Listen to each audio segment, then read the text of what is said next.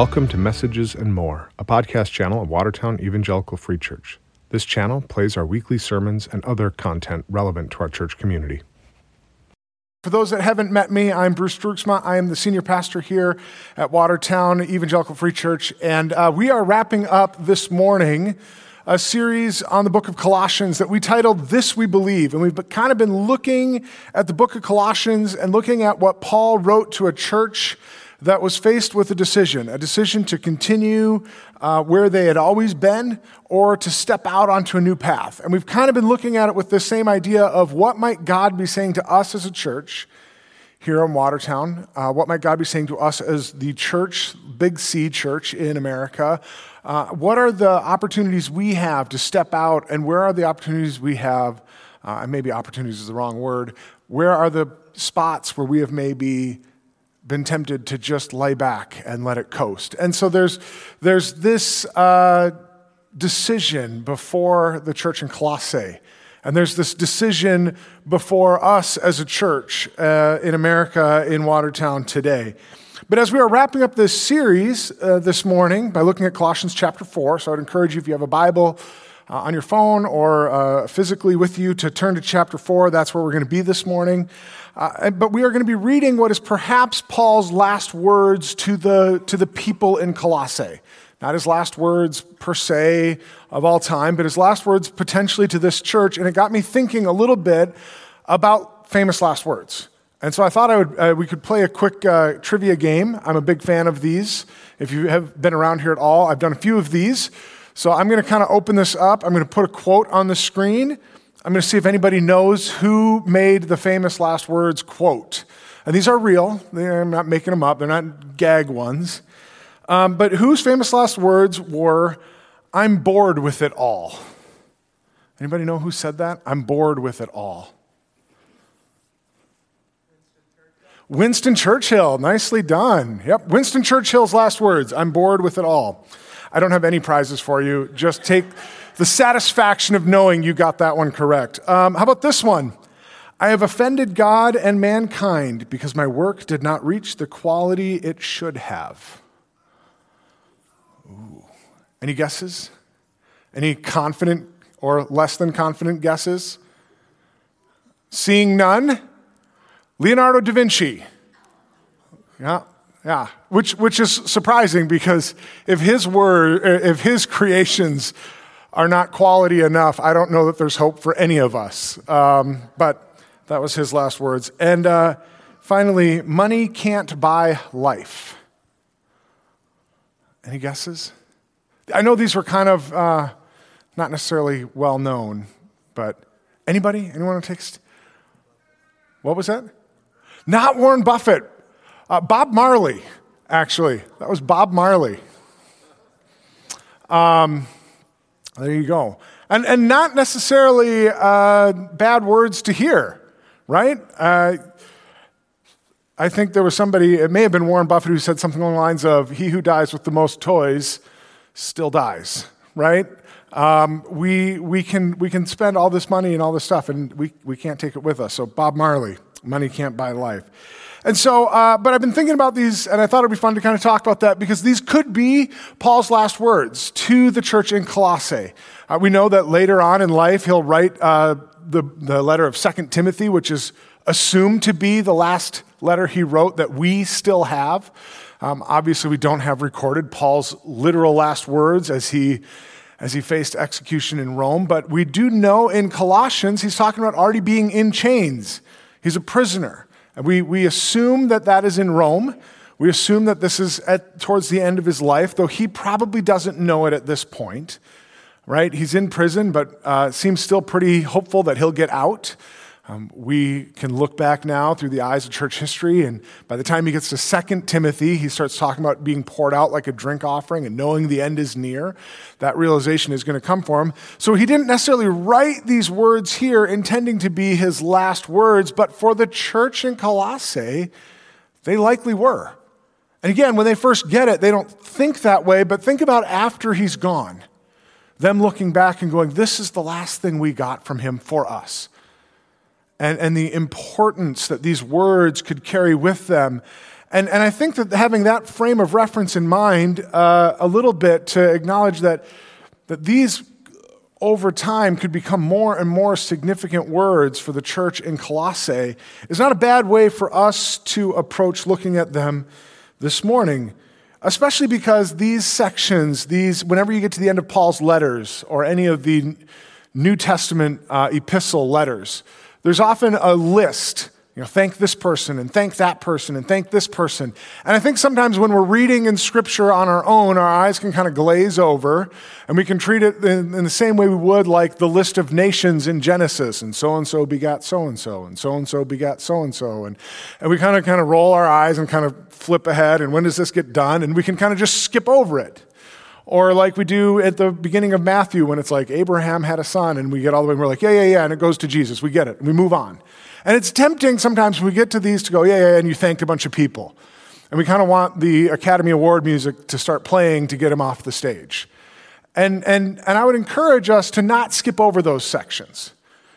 Paul is saying something intentional here, and I would encourage us to hear it as they would. To hear it as a church that gets this letter from somebody they know is in prison, suffering for the gospel. And they hear these important words and maybe later reflect on them more as they go, wow, we didn't know what was going to happen to Paul. And gosh, that took a turn we didn't expect. And all of a sudden these words might carry a little more weight. And so this morning we're going to see what Paul has to say. And I think it's significant that he focuses on community.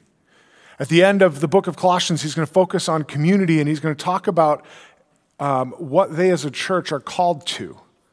And I think that's good for us to hear as a faithful community.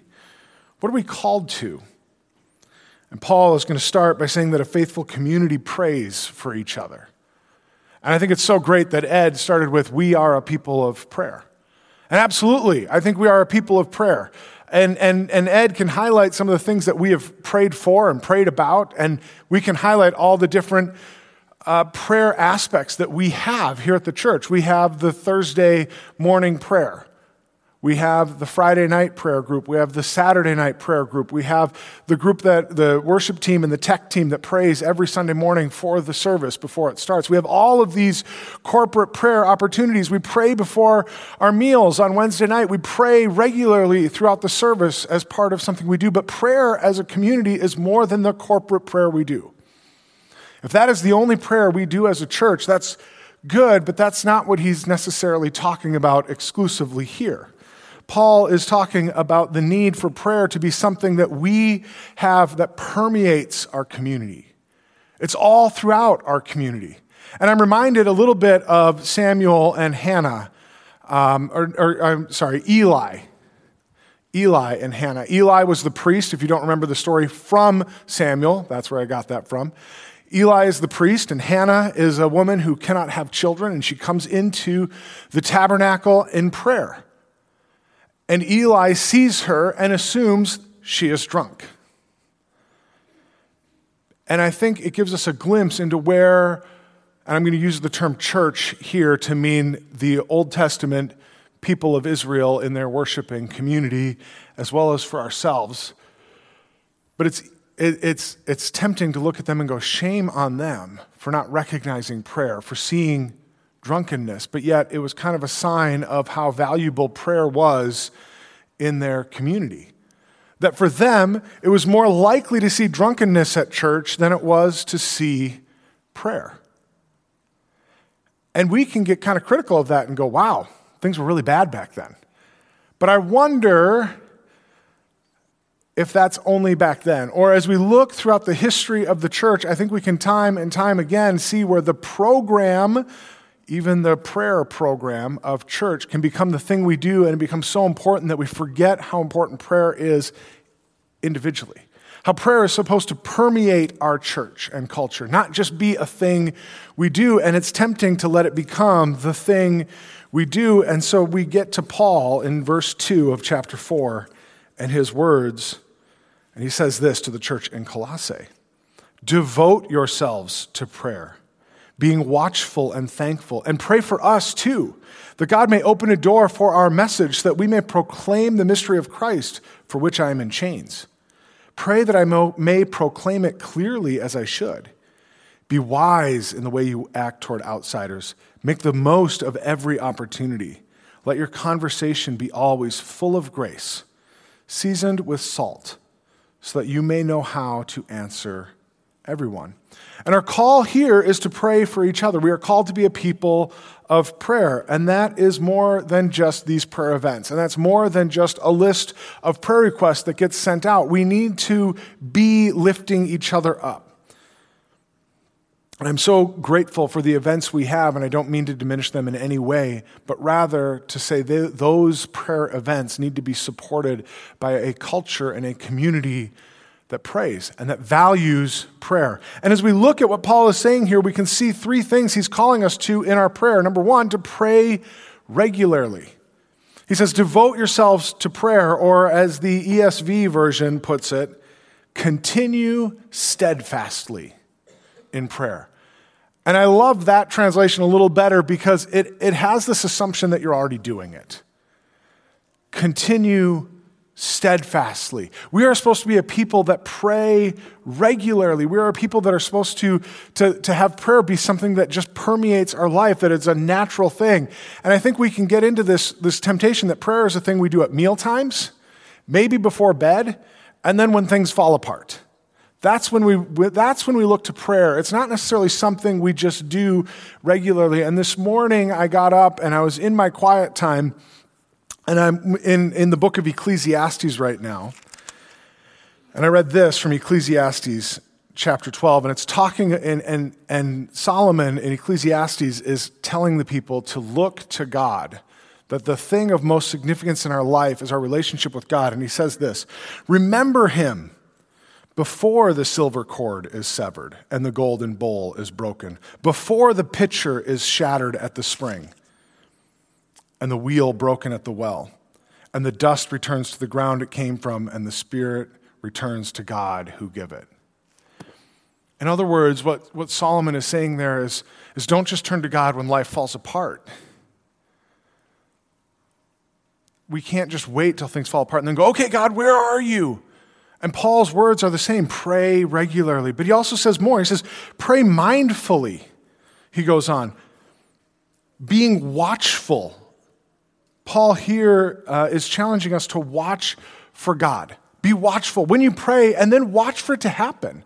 I think oftentimes we miss what God is doing because we pray for somebody and we go, there, I've done my part of the job. I brought it to God, and now it's out of my hands. And now I sit back and move on to the next thing, and it's up to God. And Paul is saying, hey, be watchful. When you pray about something, then watch for what God is going to do. We are called to be aware. And I think many times for us Christians, the reason we think prayer might not work is because we have missed how often God has answered our prayers, even in ways we didn't expect or desire. But they were answered. But instead, we pray for somebody because they're sick, and then 3 years later, we don't go back and think, gee, they're not sick anymore. Boy, God must have answered that prayer. We forget. Or oftentimes we can then reattribute the success of our prayer to something else. Right? I got the job I wanted because I did really good in school. Despite the fact that I was praying about this for years. Or whatever it is, we can look at it and go, it was luck, it was circumstance, it was talent, it was skill. And the fact that I was praying for it, that doesn't seem to enter our mind. And Paul is calling us to be mindful. And so if that is you, let me encourage you to keep a prayer journal. If you forget, if you have a hard time looking back and seeing where God has moved, maybe keep a prayer journal, write down the things you're praying for, and then go back and look at it. See what God has done. Be mindful. And finally, he says to pray thankfully. Devote yourselves to prayer, being watchful and thankful. And he doesn't say when it goes your way. Be thankful when you get the outcome you wanted. He says be thankful. And I appreciate that as Ed was up here this morning praying, and we have some people that have passed away, and we can still be thankful that those people knew the Lord. We have an opportunity to be thankful. Is that the outcome we necessarily wanted? No. I think all of us, we can look at people in our life that are no longer here and wish they had been here a little longer. But we can still be thankful. Be thankful. And so we are called to be a people of prayer, and Paul does not hesitate to call this group of Christians, this church that he has never met, and he calls them to prayer. Pray for each other, and pray for me, he says, that God may open a door for our message, that we may proclaim the mystery of Christ, for which I am in chains. His goal in prayer is not that he will be released from chains. His goal in the prayer is that they would be able to be ambassadors of the gospel. That's his prayer. He's calling them to be prayerful, not in a selfish way, but in a way that says, we want to glorify and honor God in all that we say and do. We want the gospel to go out. And I think we as a church want to echo that. So be prayerful, church. We need to pray. And we need to pray regularly, mindfully, and thankfully, asking God to move. And then thanking him when he moves, even if it's in ways we didn't intend. And I think if we do that, if we take those three, then we can move on in the passage and have the same heart and mindset that Paul calls them to. Be wise in the way you act toward outsiders. Make the most of every opportunity. Let your conversation be always full of grace, seasoned with salt, so that you may know how to answer everyone. And that section comes after the call to be people of prayer. We are called to be people of prayer. And like our passage from 2 weeks ago, we have this unlimited access to God and this incredible freedom in Christ so that we can bring others. That is our goal. And Paul here says the same thing. Do not pray for me to be released from chains. Pray that the gospel goes out, and pray regularly so that your conversation can be seasoned with salt, so that you can bring the gospel to those around you. So let me challenge you, where do you need to bring more prayer regularly into your life? And who do you need to be in prayer for? Who is that person that needs a conversation seasoned with salt, full of grace? Who in our church continues to need our prayers beyond what we have said this morning? Who in our neighborhood needs to encounter the love of Jesus Christ? We need to be a people of prayer. And so a faithful community is a community of prayer, and it prays for each other. But he goes on, because a faithful community encourages each other. And again, here the letter is going to make a shift, and it's tempting for us to think that this is just the thanks speech at the end of the Academy Awards. This is Paul saying thanks to this person and thanks to that person. I'd love to thank my mom, which is, or whatever. He's going through the list, and we just kind of skip to the end. And I would encourage you not to do that. Paul is wrapping up his letter, and in these concluding remarks, he's going to thank a lot of people and share some information. Now, it's tempting to do two things. I've kind of alluded to the first one, to just dismiss it. The other one is there's been a lot of books over the years in churches written where they take one little statement and they write an entire book about it when we don't really know what was actually being said. There was a book that came out, and it's a fine book. If you want to read it, feel free to read it. I don't think it's harmful or detrimental or anything like that, but I do think it was interesting that they wrote an entire book based on one line in the book of Kings. David is talking about his mighty men, and he lists all of his mighty men, and he says, and this one went into a pit with a lion on a snowy day. And that's the whole sentence. And they wrote an entire book about that. We don't know what he did beyond he went into a pit with a lion on a snowy day. And that's an entire book. And we can take these little phrases and these little words and turn them into these big, elaborate, we don't know. And so we have to strike a balance here between, we don't want to ignore it, but also acknowledging that we don't know necessarily all the context because we weren't there. And a reminder that Colossians wasn't written to us. I mean, it is now because it's God's word and we have it and we can still take it, but Paul wrote it to a group of people that had a lot of insider knowledge that we don't have. And so I'm going to try and thread a needle here a little bit to go, what is God saying to us here today that is significant without trying to put too much on top of this that maybe really isn't there? Because this is still the inspired word of God. And so as we read it, we need to avoid putting too much into these verses. But we should look for what God is saying to us through them. And so I'm going to continue in verse 7. Tychicus will tell you all the news about me. He is a dear brother, a faithful minister and fellow servant in the Lord. I'm sending him to you for the express purpose that you may know about our circumstances and that he may encourage your hearts. He is coming with Onesimus, our faithful and dear brother, who is one of you. They will tell you everything that is happening here. And so our first greetings at the end here are words of encouragement. Paul is saying, hey, I'm sending Tychicus. Because remember back then, they didn't have the post office. They didn't have email. They didn't have these ways to readily communicate information. And so the best way to show somebody you care back then was not a Hallmark card. The best way to show somebody you cared was to send a real person. Because that person would generally, especially in Paul's time, if they carried a letter, a piece of authority, they carried with it the express assumption that if people had a hard time understanding it, that person would speak for the author and clarify it. So he's saying, hey, Tychicus is carrying this letter. Be encouraged by what he has to say. We are called as a church to be encouraged. And he says, hey, Tychicus will tell you all the news about me. He is a dear brother, a faithful minister, and fellow servant in the Lord. I'm sending him to you for the express purpose that you may know about our circumstances and that he may encourage you in your hearts. And again, Paul's circumstances aren't good. Paul's in prison. If you keep reading Paul's letters, especially his prison letters, you'll see the list of people around him slowly dwindle and get smaller and smaller and smaller. Now, some of that is because he's sending people like Tychicus away. Hey, Tychicus, take this letter here. Take this letter there. Take this letter there. Timothy, here's a letter. But he's also going to have some people who are going to desert him. And he's going to slowly find himself more and more alone. And yet he's saying, let him encourage you. And so here he is, Tychicus is showing up with the letter that we now call Colossians.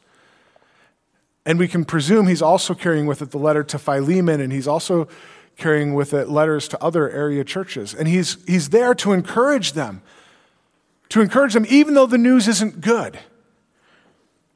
Paul is in chains, and yet his challenge to the church in Colossae is to be encouraged by hearing about what God is doing. Not to glory in his sufferings, to be encouraged by what God is doing. And in the same way that we share those encouragements, we should be encouraging each other. And some of that encouragement is when we're in a hard time, somebody coming along and saying, yeah, but God is still working. Again, we can point to the roses on the altar that Ed talked about that we put there when people come to know the Lord. That should be an encouragement. When we hear what God is doing, should be an encouragement to us all. But it's also an encouragement to keep going. Again, he's looking at Colossae, Paul is, and he's saying, you're at a crossroads, and you can choose to go this way or you can choose to go this way. Let me challenge you. Let me encourage you. Keep after the Lord. Let Tychicus continue to encourage you with everything I've said in this letter, even though I am in chains. A faithful community encourages each other. But notice the last verse, verse 9. He is coming with Onesimus, our faithful and dear brother, who is one of you, and they will tell you everything that is happening here. And this one has a little bit more that we can dig into, and we have in the weeks past. We've mentioned the other letter to Philemon and Onesimus and the challenging situation facing the church. Because Onesimus, remember, is a runaway slave who left Philemon, his master, and ran away, and ran to Paul. And Paul, as evidence of the fruit of the gospel going out, that he said earlier, the gospel is going out, pray that it would continue to go out. And as evidence, he points to Onesimus, who's now a dear brother. Onesimus ran away as a slave, goes to Paul, and comes to faith. And he's now sending him back and saying, hey, he is one of you. That should encourage them, but it's also hard. This is a community that has reason culturally to not trust Onesimus. He was a runaway slave. Philemon has every right to kill him. This is an awkward and challenging situation facing the church. And Paul doesn't shy away from it. Even though he's never met these people, even though he isn't the one who started this church, even though he's in chains, he is still encouraging them to step into the hard conversation. Step into what is going on here. Do not ignore it and sweep it under the rug. He wants them to walk into this difficult conversation. And how is this encouraging? Again, it is evidence that the gospel is in fact going out. Paul has asked them to pray that the gospel go out, and he holds up Onesimus. Onesimus is an example of the salvation happening while Paul is in chains, and we'll see the same thing in Philemon. Verses 15 and 16 in the book of Philemon, perhaps the reason he was separated from you for a little while was that you might have him back forever, no longer as a slave, but better than a slave, as a dear brother. He is very dear to me, but even dearer to you, both as a fellow man and as a brother in the Lord. And again, remember, Philemon's letter is also probably read out in front of the entire church. This is known, or will be known, to the congregation in Colossae. Paul is encouraging them not only to lift them up and support them, but encouraging them to take their next step in their faith. And so my question for us as a church is, where are we encouraging those around us? Those who are struggling, we need to lift up. But we also need to be challenging each other to grow deeper in our faith. Where are the spots where we need to look at each other and say, hey, it's time to grow. It's time to grow up. It's time to move on. And instead of stepping away from the challenging conversations, to step in and go, I'm here. And I'm here because I want to encourage you. Not because I want to confront you. I'm not coming in as the authority, as the teacher. I'm coming in as a listener-learner with you, to hear from you, but also to encourage you to maybe take another step, to maybe think about it a different way. We as a church don't want to shy away from every hard conversation. We should, as Paul does, encourage the church to step in with each other, to encourage one another. Think of Paul's entire argument leading up to this in the book of Colossians. Our freedom in Christ is not for the sake of freedom or for personal indulgence. We are free to serve others. And in Christ, we are all slaves to Christ as our head under his authority. But he also reminds us in chapter 3, verse 11, there is no Gentile or Jew, circumcised or uncircumcised, barbarian, Scythian, slave or free, but Christ is all and is in all. And what better example than Onesimus? So this call to encouragement is not simply to make them feel better, it is a call to growth. So encourage each other, because a faithful community encourages each other. And a faithful community also walks alongside each other, because Paul doesn't stop there. Paul continues on with his thanks, and we're going to see here it takes another step. And he's going to go into more names, and he's going to go a little bit more rapid fire now. And again, this is a spot where it's tempting to just skim over it. But Paul doesn't stop there. Paul does not drop a truth bomb on people and walk away. And while he's not there in person, he has sent a whole lot of people there to encourage them, to walk alongside with them, to journey with them. And it is to his own fellow journeyers that Paul now focuses. Beginning in verse 10. My fellow prisoner Aristarchus sends you his greetings, as does Mark, the cousin of Barnabas. You have received instructions about him. If he comes to you, welcome him. Jesus, who is called Justus, also sends greetings. These are the only Jews among my co-workers for the kingdom of God, and they have proved a comfort to me. Epaphras, who is one of you and a servant of Christ Jesus, sends greetings. He is always wrestling in prayer for you, that you may stand firm in all the will of God, mature and fully assured. I vouch for him that he is working hard for you and for those at Laodicea and Hierapolis. Our dear friend Luke the doctor and Demas send greetings. Give my greetings to the brothers and sisters at Laodicea and to Nympha and the church in her house. And these are some fun names for me, partly because they're fun to say. I mean, come on, how often do you get to say names like Aristarchus and Tychicus? And by the way, if you ever run into names like those, just say them loud and boldly, and everyone will assume you're doing it right. I don't think anybody here has questioned it. But so they're fun to me for that reason. But this was not written to us. And again, like Ed, when he got up here, and I'm highlighting Ed a lot this morning. Thank you, Ed, for being here. But like Ed, when he got up here to pray, he listed a bunch of names for us. Most of those names were known to most of you and didn't need any color commentary. But some of you, maybe you're new, maybe you haven't met those people, you didn't know who they were. In this case, we are all on the outside. All of us don't know who these people are, or we know very little about them. And so I want to give a little bit of insider knowledge that we have through the study of Scripture picked up on. to help us see what God is saying to us in this list of names. The first one is Aristarchus. Don't know much about him, except that he is regularly with Paul. We'll see him in Acts when Paul is almost arrested at Ephesus. Aristarchus is one of them they do pick up. We see now he is in chains with him, and he'll be mentioned in Philemon as well. Aristarchus, in other words, has been along with Paul for the long journey. And the encouragement for us with Aristarchus is this. Sometimes we are a lifelong journeyer with somebody and nobody else knows it. We are unknown, and the influence we have had might be unknown even to us. But Aristarchus is along for the long haul, and now Paul calls him my fellow prisoner. And then he goes to Mark, and probably the Mark who wrote the Gospel of Mark, John Mark. But more significantly for this letter, the same Mark, who Paul and Barnabas had a sharp disagreement over in Acts 15, that caused Paul and Barnabas to disagree so vehemently that they split ways.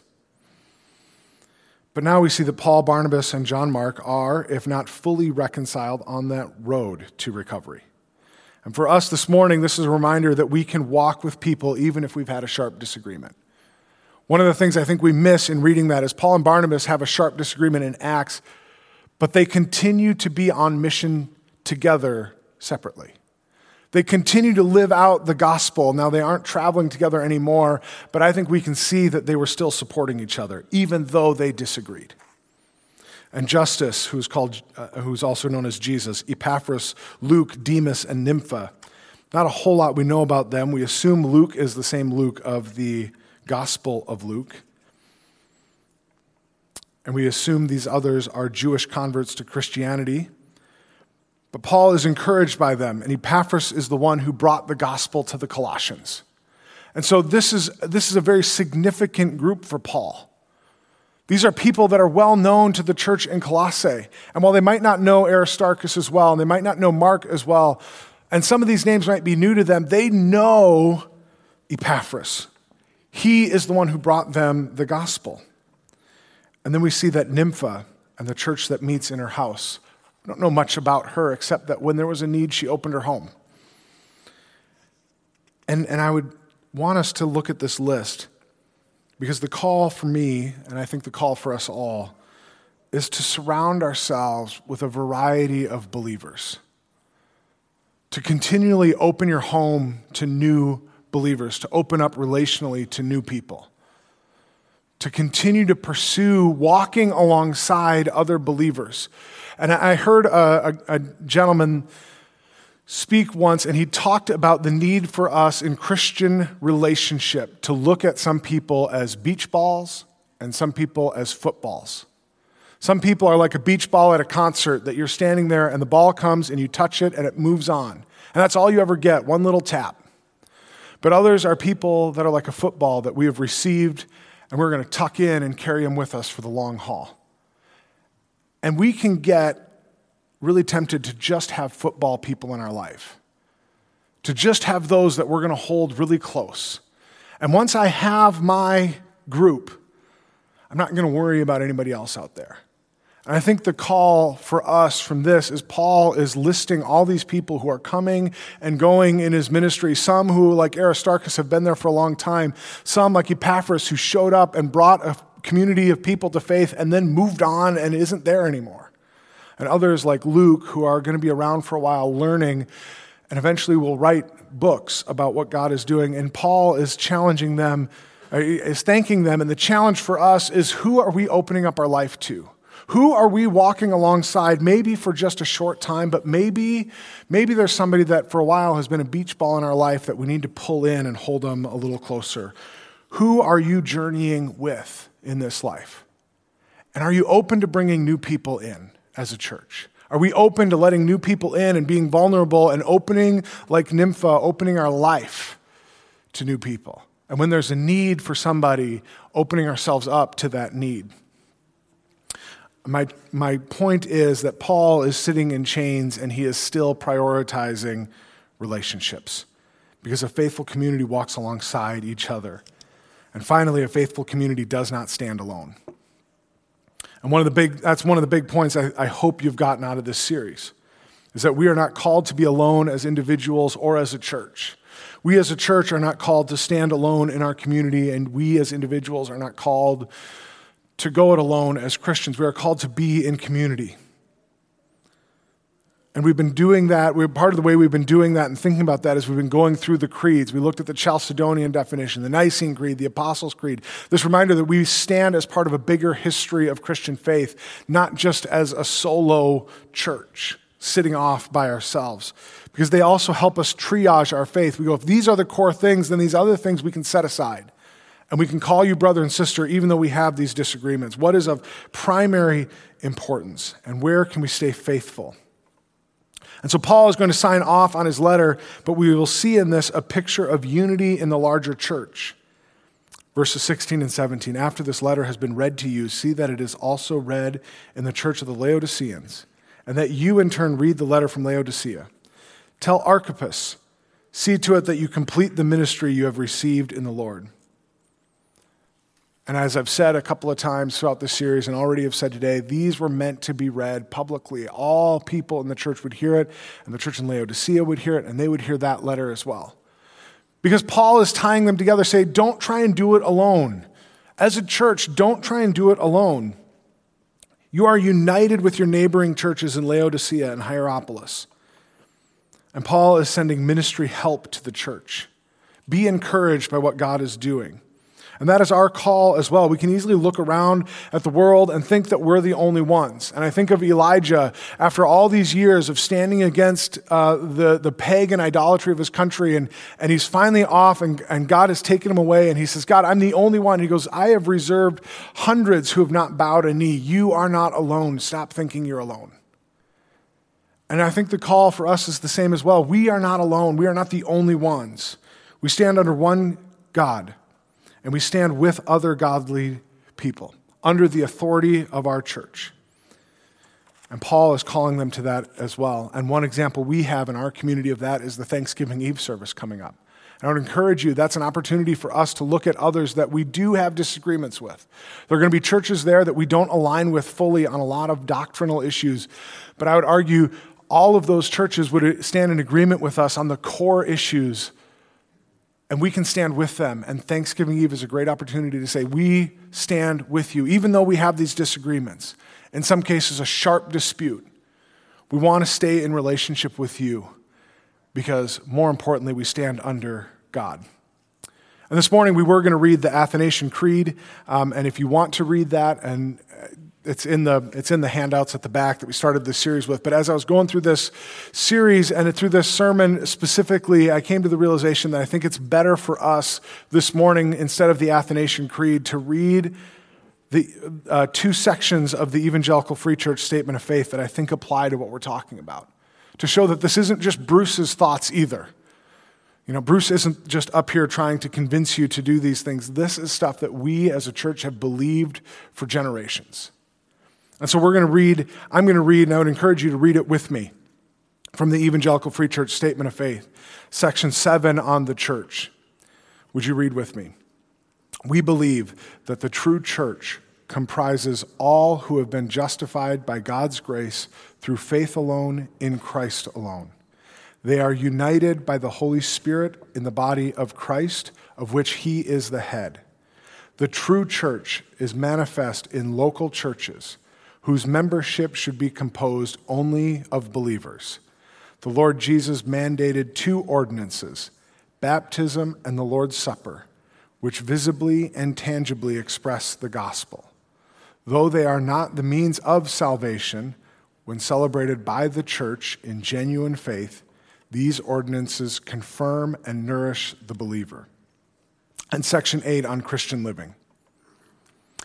We believe that God's justifying grace must not be separated from his sanctifying power and purpose. God commands us to love him supremely and others sacrificially, and to live out our faith with care for one another, compassion toward the poor, and justice for the oppressed. With God's word, the Spirit's power, and fervent prayer in Christ's name, we are to combat the spiritual forces of evil. In obedience to Christ's commission, We are to make disciples among all people, always bearing witness to the gospel in word and deed. This is what we are called to as a church.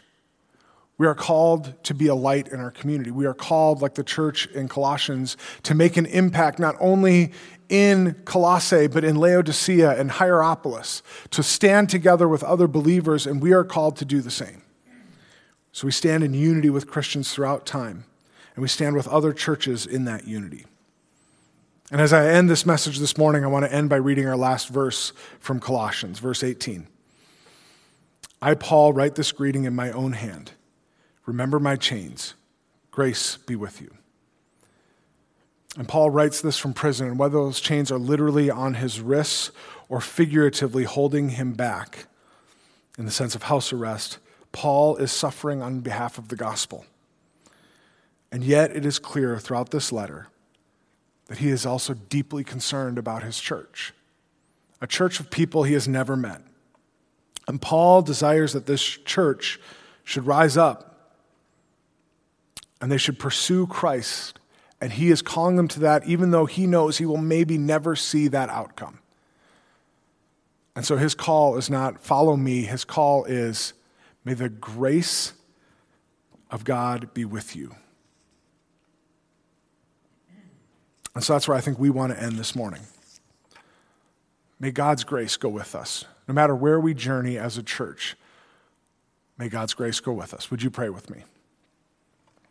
Lord, I thank you for how you are at work in this community, God, both here at Watertown Evangelical Free Church, God, and in our larger community of Watertown, Mayor, and the other communities we come from.